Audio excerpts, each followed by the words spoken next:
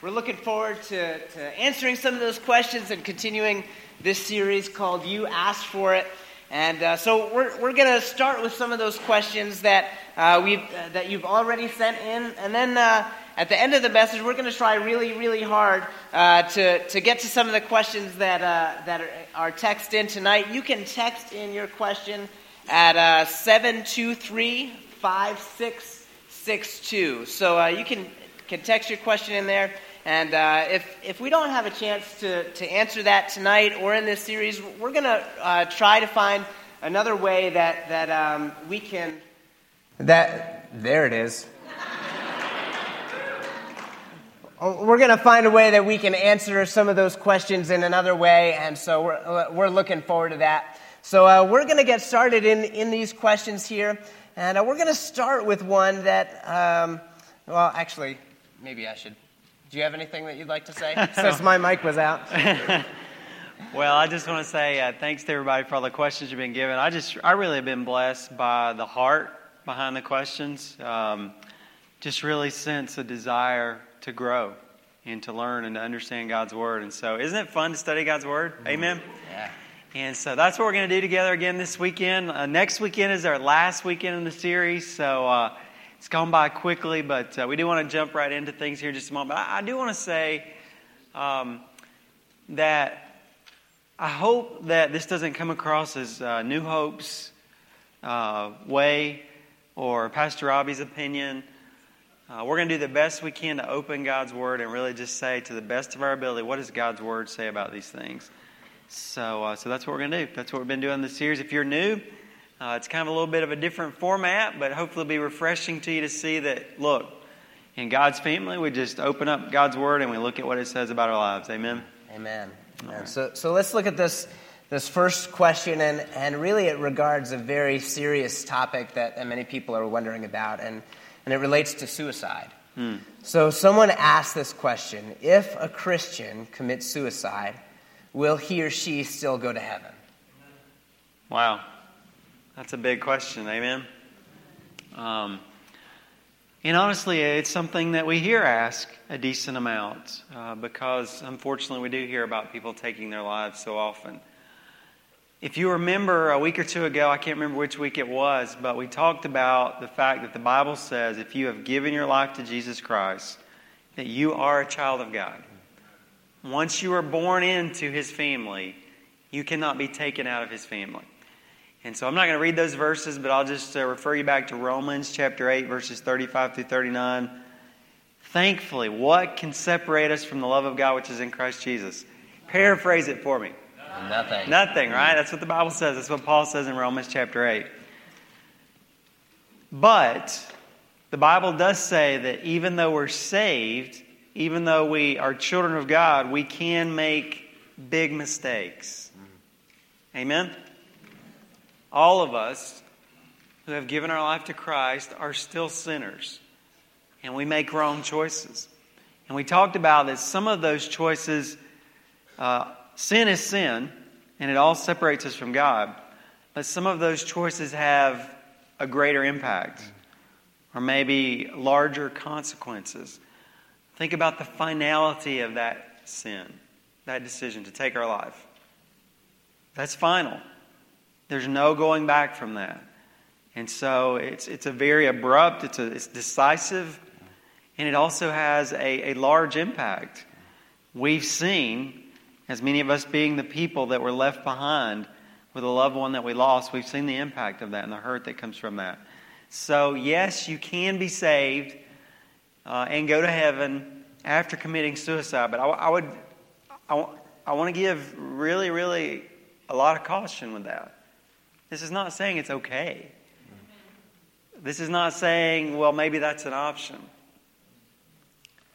Friends, the Bible says that person who took their life is going to stand before Christ and give an account for their life. In addition to that, think of the reward that was lost from their life. The negative impact that decision had, the repercussions of that, and the loss of opportunity for whatever plan God had left for them on this earth. They lost that opportunity. Now, some way or another, God work that out and it'll be heaven for them. Okay, I'm not saying that heaven's going to be a negative, but the Bible does seem to indicate that there is reward in heaven and that we can have loss of reward. So that's not something to be taken lightly. To say, hey, I'm going to heaven, but I don't really care about anything else. That's not really the approach we want to take. We want to follow the Lord. Amen? We want to honor God. Part of that is I'm going to heaven, but really I want to do everything I can to point as many people as I can to Jesus, not to discourage anybody. And by the suicide has a ripple effect too. It causes other people to feel like maybe they don't have hope. So we just need to be very, very careful about that. But ultimately the question is, can anything separate us from God? The Bible seems to indicate when you give your life to Jesus Christ, there is nothing that could ever separate. And by the way, I believe that many of those Christians, half a second later, as they entered eternity, said, oh my goodness, I'm sorry, Lord. What did I just do? And so we don't want to make those decisions. So we want to be confident that we're secure in the Lord, but we don't want to take that lightly.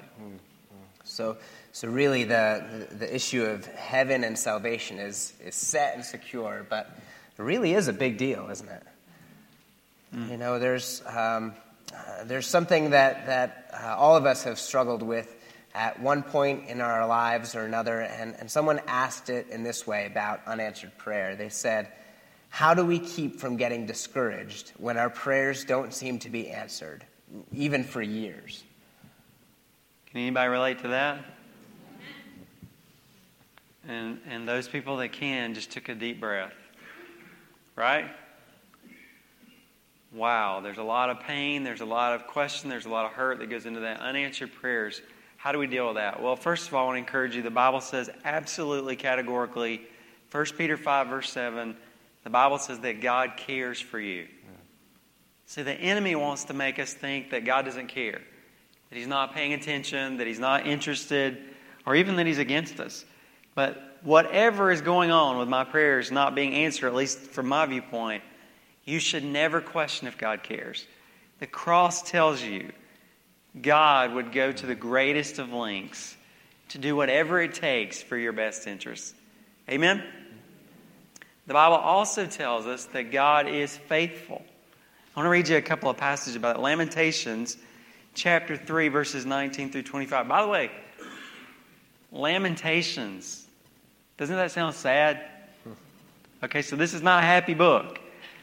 In Lamentations, it says, remember my affliction and my wandering, the wormwood and bitterness. Okay, so there's that hurt and pain. Surely my soul remembers and is bowed down within me. Okay, so there's the pain, the difficulty. This I recall to my mind, therefore I have hope. The Lord's loving kindnesses indeed never cease, for His compassions never fail. They are new every morning. Great is your faithfulness. So the Bible says God cares about us. The Bible says God has not left us. That God is faithful to us. And the Bible says that no matter what is going on in our lives, we can trust God. Let me read you another passage. Habakkuk chapter 3, verse 17. Could you say this? It's my goal to get to this place. Though the fig tree should not blossom, and there be no fruit on the vines, in today's language, I didn't get paid this week. Okay? Though there's no fruit on the vines, though the yield of the olives should fail, and the fields produce no food, though the flock should be cut off from the fold, and there be no cattle in the stalls, yes, I will exult in the Lord. I will rejoice in the God of my salvation. The Lord God is my strength. So the Bible says that we can trust in the Lord, and that He is faithful, that He is good. And no matter what your circumstances say, friend, you are going to get to a point in your life where your circumstances say, God has abandoned me, or I should give up. And you cannot trust your circumstances, but you can trust God and His promises. The last thing I would say is Jesus said, never stop praying. Never give up on praying. Let me read a passage out of Luke chapter 18, verses 1 through 8. It says He was telling them a parable about telling them a parable to show that at all times they ought to pray and not to lose heart. You hear that? So never stop praying, never give up. And then he tells a story about a lady, an older lady, and she needed some help, and she went to this judge, and the judge wasn't a good judge. And she was begging him to hear her case. And he was like, lady, would you, I'm paraphrasing, okay? This is the Pastor Robbie version. He's like, lady, would you just please leave me alone? I don't want to hear your case. But because she was so persistent, the judge finally said, okay, lady, what do you need? I'll help you. This is what Jesus said. For a while he was unwilling, but afterward he said, even though I do not fear God nor respect man, yet because this widow bothers me, I will give her legal protection. Otherwise, by continually coming, she will wear me out. This lady's going to wear me out. And the Lord said, hear what the unrighteous judge said. Okay, dear friend, that's been holding on for years. Now will God not bring about justice for his elect, who cry to him day and night? And will he delay long over them? I tell you that he will bring about justice for them quickly. However, when the Son of Man comes, will he find faith on the earth? What he's saying is, will you trust me? Sometimes it doesn't make sense, but God has not abandoned you. Will you trust him? By the way, I love to tell the story about George Mueller. Great man of prayer. He prayed for 52 years for 5 of his friends. In his lifetime, he finally saw, I believe one of them was right towards the end, the 4th. And within a few months after his death, he never saw it here on this earth. And within a few months after his death, the 5th one came to Christ. After 52 years of faithful praying. What a great example. Amen. Amen. To have such examples like that we can look at and say, okay, I can do this. Amen. I can continue and be faithful in this. Yeah, by the way, my unanswered prayers are like 14 days, right? God, what are you doing, right? God, what's taking so long? It's been a couple months, whatever. So when you hear about a guy that's been praying for 50 years, it helps to enlarge your borders a little bit. So we're going to move on to this next question. We're going to spend a little bit more time on this one because it's something that we hear a lot about in our culture and in our popular media today. And so it has to do with homosexuality and the issue of transgenders. What does the Bible say about these topics? So here's I guess, some of the questions. Is homosexuality wrong? Is it wrong to be transgendered? And some wonder, why would those things even be wrong? Okay. Before we talk about this, I want to say, first of all, I don't mean this to be ugly, but I'm just saying it because of the way Christians are sometimes. Please no extra applauding or amens or anything like that during this section. Because for some reason, we Christians like to sort of hone in on certain things and not focus on other things. So we just need to be careful about having favorite things that we're against. We do need to talk about what the Bible says about it, but we need to be careful in our attitude towards those things. I say that lovingly, but I do want to just say that. The Bible does teach that homosexuality is wrong, that it is not something that God created for us to experience. And I'll give you a couple of passages. Leviticus chapter 18, verse 22. It's very clear. The Bible says, you shall not lie with a male as one lies with a female. It is an abomination. So it's very clear there. Other places in the Old Testament. Then when we flip over to the New Testament, in the book of Romans, chapter 1, starting in verse 24, the Bible's describing sin. The Bible's describing how deep in sin we get as human beings. It says, therefore God gave them over in the lusts of their hearts, the desires of their hearts, to impurity, so that their bodies would be dishonored among them. For they exchanged the truth of God for a lie and worshipped and served the creature rather than the Creator, who is blessed forever. Amen. For this reason God gave them over to degrading passions. For the women exchanged the natural function for that which is unnatural. And in the same way also the men abandoned the natural function of the woman and burned in their desire one toward another. Men with men committing indecent acts and receiving in their own persons the due penalty of their error. And just as they did not see fit to acknowledge God any longer, God gave them over. Again, there's just sort of this, the picture there is not completely homosexuality. The picture there is sin in general. And how sin just continues, just kind of like a drain. It just continues just to sort of, just take us down as human beings. And the Bible says that as we make those choices, God allows us, if we want to get deeper and deeper, God allows us to do that. But obviously the Bible's teaching there that homosexuality is not God's intention for us as human beings. Now, as far as being transgender, the Bible teaches in Genesis chapter 1, verse 27, God created man in his own image. In the image of God, he created him. Male and female, he created them. The Bible makes it it's really interesting when you go back and read the Bible, especially the book of Genesis. Some of the biggest questions, the book of Genesis is the book of beginnings. Many things that we wonder about are answered in Genesis, and by the way, answered very clearly. Because, hey, God kind of knew what we were going to be asking in 2016. Amen? So he makes it very clear he created us male and female. And then specifically, there's a verse in Deuteronomy 22, verse 5. A woman shall not wear man's clothing, nor shall a man put on woman's clothing, for whoever does these things is an abomination to the Lord your God.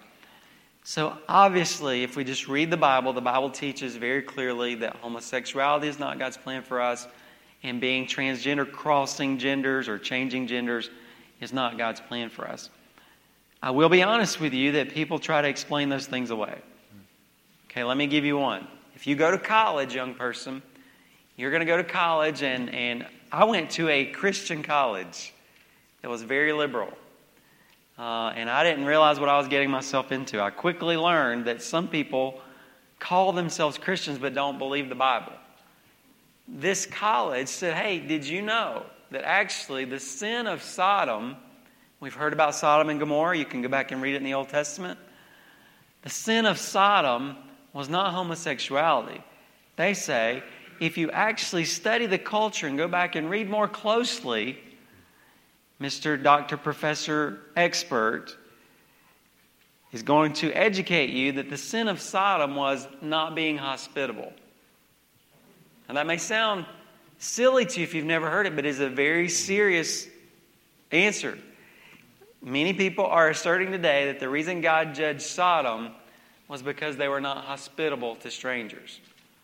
Now that was part of it. I'm not going to lie. That was part of it, that they were not welcoming to other people. But we don't think of Sodom because of not being welcome, right? We think of it very specifically for the reason that is mentioned in the book of Genesis. In fact, I saw a Christian website this week that alluded to that. Hey, did you know, you've heard that it was homosexuality, but actually Sodom was because they just weren't nice to strangers. So you need to be educated that there are people, Christians, that are purporting those things. The other thing that you hear very often is, well, that's the Old Testament. Okay? So we as Christians, as New Testament Christians, we don't follow the Old Testament. Well, that's kind of sort of not true and not true, okay? What does that mean? Let's talk about, first of all of these these verses I just read have parallels with the New Testament, right? We just read Romans, and the one about Genesis, God created them male and female. We're going to quote that here in just a minute. It's in Matthew 19. So it's not just the Old Testament. But let's go with that for just a moment. That's in the Old Testament. The Bible has precepts, write this down, then principles, and they're based on a person. Okay, so a precept is a specific commandment. Some of those are moral commandments. Some of those in the Old Testament are ceremonial commandments, and some of those are civic commandments. All right, so some of those ceremonial or civic, we're not the nation of Israel. We're not walking on the way of the promised land. So some of the specific civic laws that they had, yes, we do not follow specifically as our civic law. The moral law, which, by the way, sexuality is under that. But let's just say, even if it wasn't part of the moral law encompasses, it's not just for the nation of Israel, specifically. But even if it was, the precept generally gives us a principle, and that principle is based on the person of God. So when God says something in the Old Testament, It might be a moral, it might be a civic or a ceremonial religious law for the nation of Israel, but it doesn't mean it's not important. When we read the book of Leviticus, there are great lessons to learn. Now, admittedly, it can be a little hard to read, right? Some of the minutiae of some of the law that Israel had to follow, but yet it's based on something coming out of the character of God. So that doesn't mean that it's wasted to study those things. So we just need to be very careful about that. All of God's Word, let's just put it this way, is valuable. Amen? There's something we can learn from everything that God's Word teaches to us. It's important for us to realize, though, that sometimes we see things as clearly wrong. I think everybody in this room would say murder is wrong. I think everybody in this room would say stealing is wrong. There might be other things that we don't see as wrong. Homosexuality, by many people today, is not seen as wrong. You see things on Facebook or you see popular media, love wins, right? How could you keep two people from being together when they love each other? So it seems obvious to us that, hey, it seems like to us, to many people, that homosexuality is not wrong. But we need to back up and think about the bigger picture. God has a design for things. This is very important. God has a plan for the way He's made things. And they only work right when we go according to God's plan. So I can say I want to put milk in my car, go to Stewart's, put milk in my car, but it's not going to work right. It's not going to function right. So we can choose to go against God's design. But we need to realize that God designed it for a reason because it's what's best for us. It's what's going to be the blessing for us. And so when we choose things that go against God's design, that's going to bring hurt either to us or on a larger scale to other people, or likely to both. There was a time when homosexuality was seen on a large scale as clearly wrong. Okay, now that's not the case as much. And so we have to trust God's design, not necessarily how we feel or our opinion. By the way, this is going to seem obvious to some of you. You're going to think, absolutely not. The next steps for us, if we go this path, the next steps for us are, probably the next one would be multiple marriages. That people would have the ability to have multiple spouses. The next step after that is probably children and adults. The next step after that is probably bestiality. Right now, we would say, absolutely not. I could never imagine that happening. But those are the next steps. There's a point, if we're just going to be completely free, if we're going to let anything go, then you cannot limit what anyone says they feel led to do or they feel is right to do. And so our founders realized that in order to be the society that we have, we really need God's perspective to inform it. I do want to recognize, though, that there are some people here today, very likely, who struggle with homosexuality. And all of us have sins that we struggle with. All of us have bents. All of us have leanings. All of us have weaknesses. All of us have temptations. And to be honest with you, I think it's more prevalent now because it has been pushed upon us so much as a viable choice, especially with young people. It's become so normative that now when I'm struggling, that is an option for me to kind of lean towards. But the Bible promises no matter what it is, 1 Corinthians 10, verse 13, if it is not God's will for your life, God has another way for you. And I would just say, if you're struggling with that, God wants to help you with that. God has a way for you out of that. We want to help you with that. It's a sin just like all of us struggle with sin, but it is a sin, and God wants to help you to move beyond that and find His purpose and His design for your life. Those are some really, we're hearing it all over the place, conversations about this. And so it's good to have some of that scripture to go to and say, okay, where can I stand firm on God's word and kind of have that understanding. We're going to do one or two more shorter questions, and then if we have time, we're going to do a couple of those live questions as well today. Good, because I got my easy button. There you go. That's right. So the next one is also a very common question that people wonder about, and it relates to divorce and remarriage. And the question is, are there ever biblical grounds for divorce and remarriage? Again, a great question. Very practical, very common. What I'm going to do is what Jesus did first. When Jesus was asked this question, he focused not on that question. He focused on God's purpose in marriage. Okay, so let's read that first. Matthew chapter 19, verses 3 through 6. Some Pharisees, some religious leaders came to Jesus, testing him and asking, now they didn't have a pure heart in asking their question. Is it lawful for a man to divorce his wife for any reason at all? And he answered and said, now listen, they said, can a man divorce his wife for any reason? And by the way, there's background to this. They were having debates about this as religious leaders. So they wanted Jesus to enter into that debate and get him in trouble. So they said, is there any reason that you would give that a person can get divorced?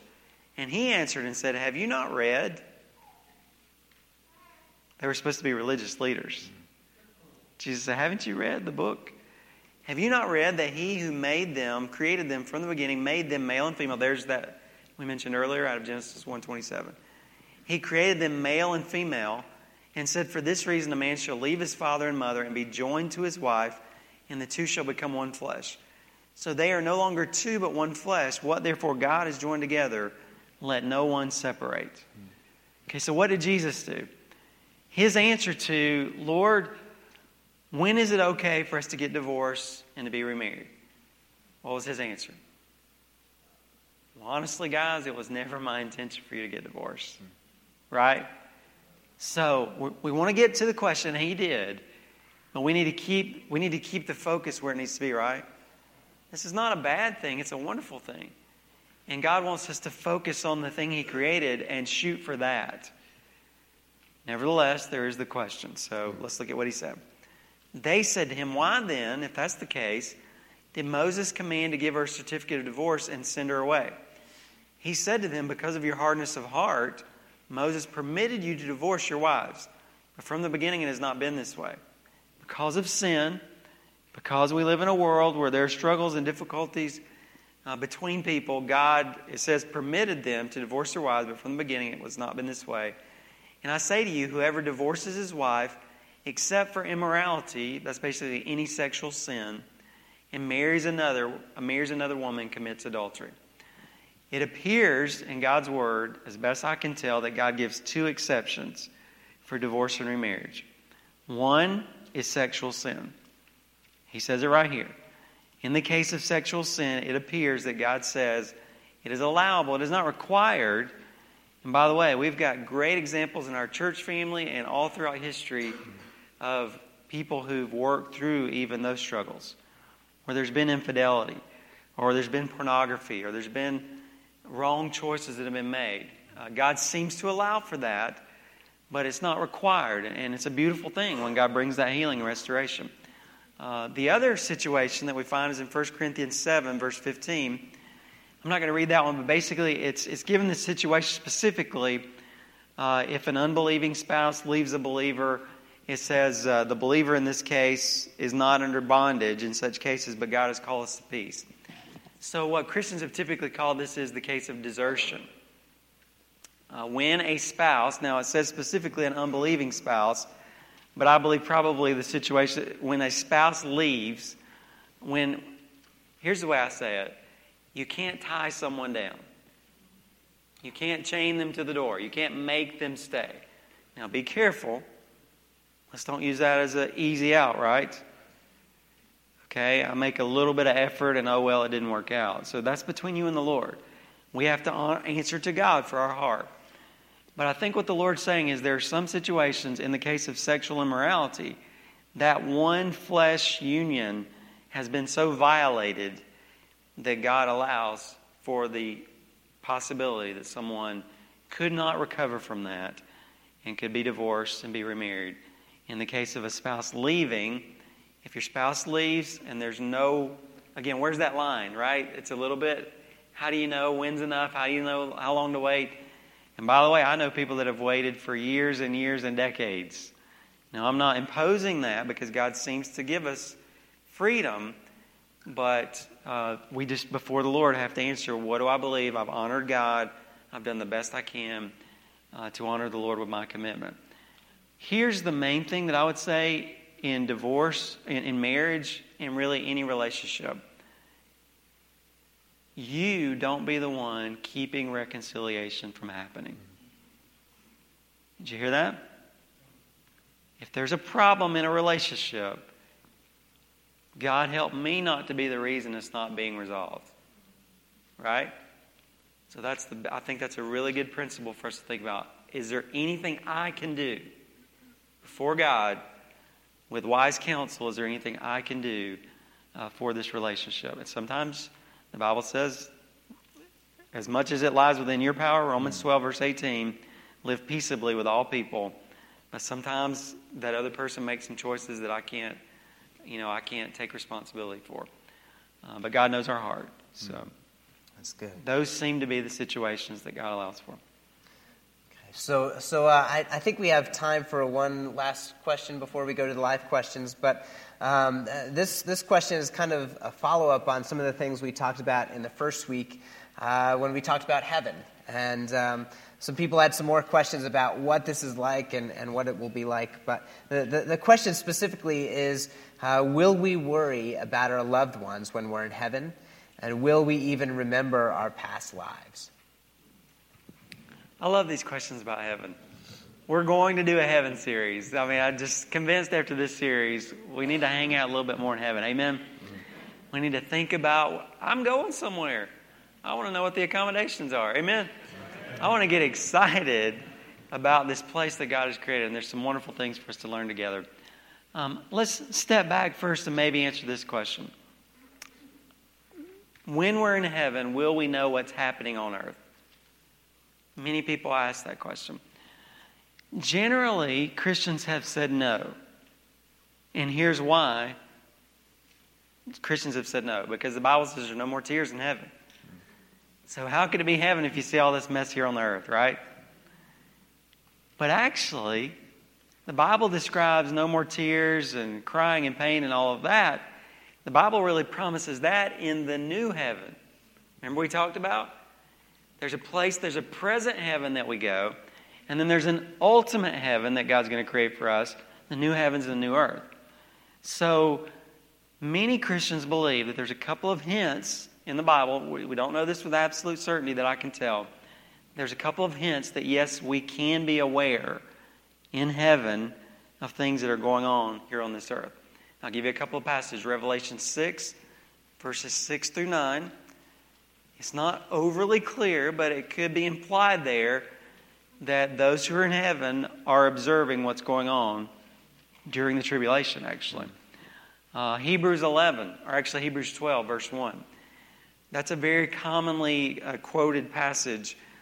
It says, therefore, since we have so great a cloud of witnesses surrounding us, let us also lay aside, and it kind of gives some more instruction. That can be interpreted a couple of ways, but one interpretation is that we have witnesses in heaven who are observing us running this race of life, and they're cheering us on.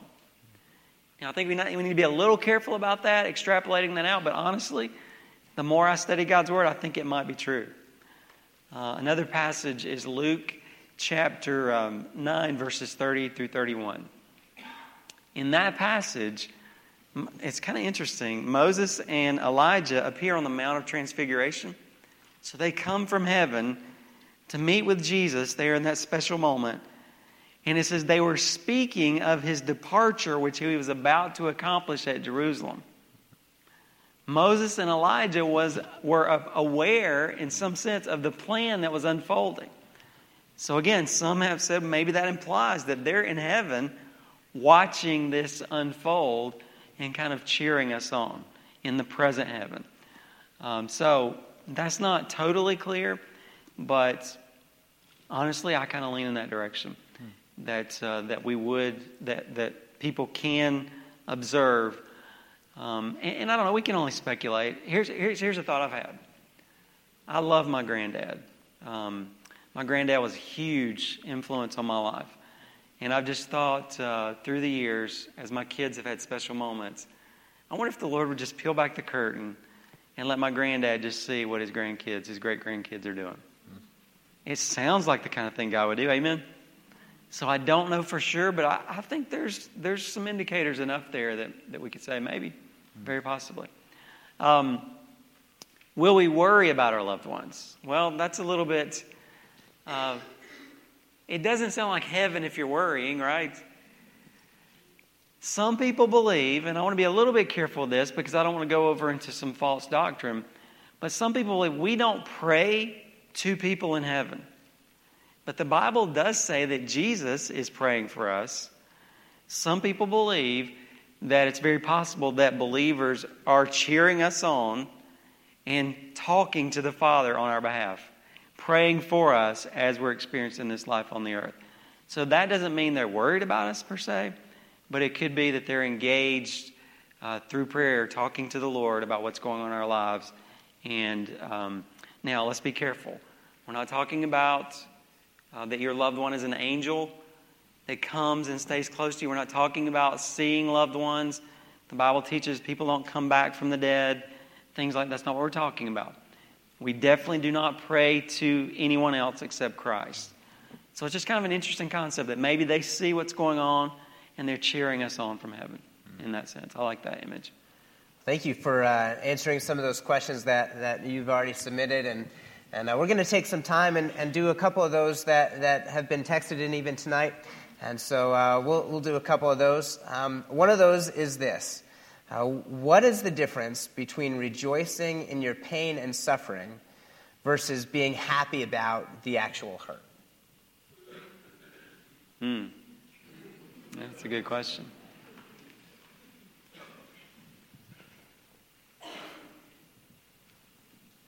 I think we obviously can identify that God would not call us to be happy about the hurt. The rejoicing part is what's difficult, right? What does it mean to rejoice? I think it goes back to what we were talking about a few moments ago. It's not our circumstances that we worship, but we worship the Lord. And so we find our contentment in Him. In addition to that, this is something I've been learning. I haven't learned, but I am learning. I was talking with someone actually last week after the service who really encouraged me with this because they seemed like they were really growing in this, and I'm still working on it. Somehow in the midst of our suffering, we are growing closer to Christ. I do know the Lord better today than I did 5 years ago. And much of that is because of some intense difficulty in my life. So in that I rejoice. And Paul talked about that. 2 Corinthians 12, verse 12. He talked about boasting in his weaknesses. Because when he's weak, then the Lord is strong. So I think that's the sense of it is we're not happy about, hey, listen, the Bible says you have not because you ask not. So I say, it's not going to be because I didn't ask. Amen? Lord, please take it away. Amen? Please take it away. Lord, please take it away. Paul said in 2 Corinthians 12, though, I asked the Lord 3 times, and the Lord said, no, my grace is sufficient for you. So Paul learned to have joy, contentment in his circumstances, and then also joy in the fact that God was growing him in Christ-likeness through it. So I hope that's helpful. Well, here's another one, and it kind of has to do, we've talked about marriage over the past couple of weeks, and so this is kind of preparing for marriage. So what is a profitable discipline to develop in preparation for marriage? I actually heard a pastor named Pastor Robbie on the radio this morning talking about, and I'm not narcissistic or anything like that, or whatever it would be abnormal to listen to yourself all the time. I was riding down the road and I turned on 91.9 and just happened to pop up. But this is a pretty mature thought that I think a lot of us who've been married for years are still working on. But Pastor Robbie said in that message that what if God created marriage not to make us happy, but to make us holy? So I think as you're preparing for marriage, to really get your expectations correct. This is not necessarily who I've always longed for in my life. Now, there is some of that, isn't there? God gives us romance. God gives us connection. There's chemistry. That should not be written out of the equation. But Pastor Robbie said in that message that if you want to know if you're married to the right person, then look at your marriage certificate.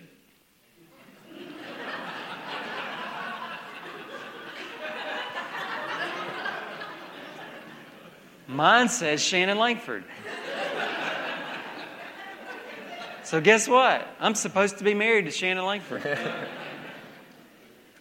And so really, instead of did I marry the right person and struggle, it's really God is working in my life to draw me closer to Himself. Who is the person that He might want to use to do that the most for the rest of my life? And even more important than that, who is the person God would use me to do that in their life for the rest of their life? So you really see marriage more as I'm that person's servant to the max for the rest of my life. So that would be the one thing I would say, is understand that marriage is not about making you happy, but about making you holy. That's really good. We're going to continue to, as you send those questions in, we're going to find ways to kind of communicate those answers to you as well and share with you. But thank you so much for just spending some time with us and looking at God's Word together. And is there anything that you'd like to say in closing? Like I said, I really appreciate you guys, just your heart, to really just want to know what God's will is for your life and to know what God's Word says. And hopefully we've done a good job of reflecting some of that. Reading God's Word and trying to understand together what does it mean. And even after the message, as the service is over or during the week or in your growth group, let's continue to massage those things. Try to understand what God's saying to us, because ultimately that's the point, right? I want to understand what God's will is so I can live it out in my life. And hopefully that's what we're doing. So I want to ask us, just before we close, just to bow our heads for a second and think about what we've shared together.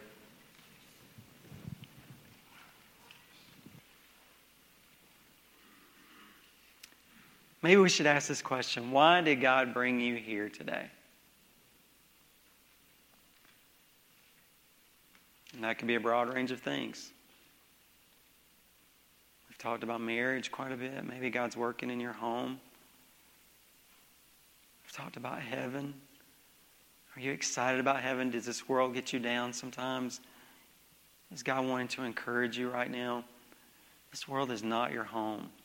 You were created for more than this, and you know it. Don't get too settled in here. Maybe you should be concerned that you don't know if you're going there. Friend, the promises, the hope that we've been sharing from God's Word are based upon the assumption that you have a personal relationship with God.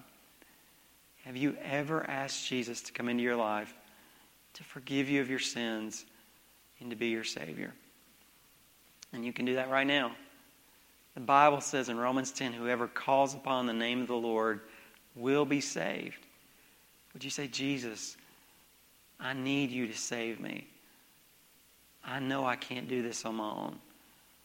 I thank you for dying for my sins, and I ask you to come into my heart and be my Savior. Maybe God's driving you to study His Word more. Or maybe God's giving you an answer so that you can take a next step in your life and have confidence of that question that you've been struggling with.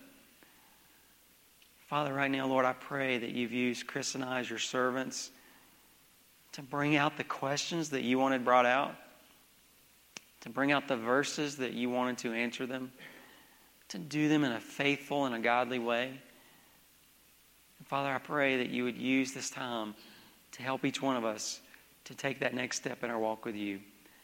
And Lord, thank you for our people. Thank you for these precious people who are so hungry to know you and to follow you and to honor you. What a privilege it is to serve with them and to serve them. And God, I pray if there's something that you're wanting to do in someone's life, that they would not leave this room before they get that right with you. We love you, Lord, and we thank you in Jesus' precious name. Amen.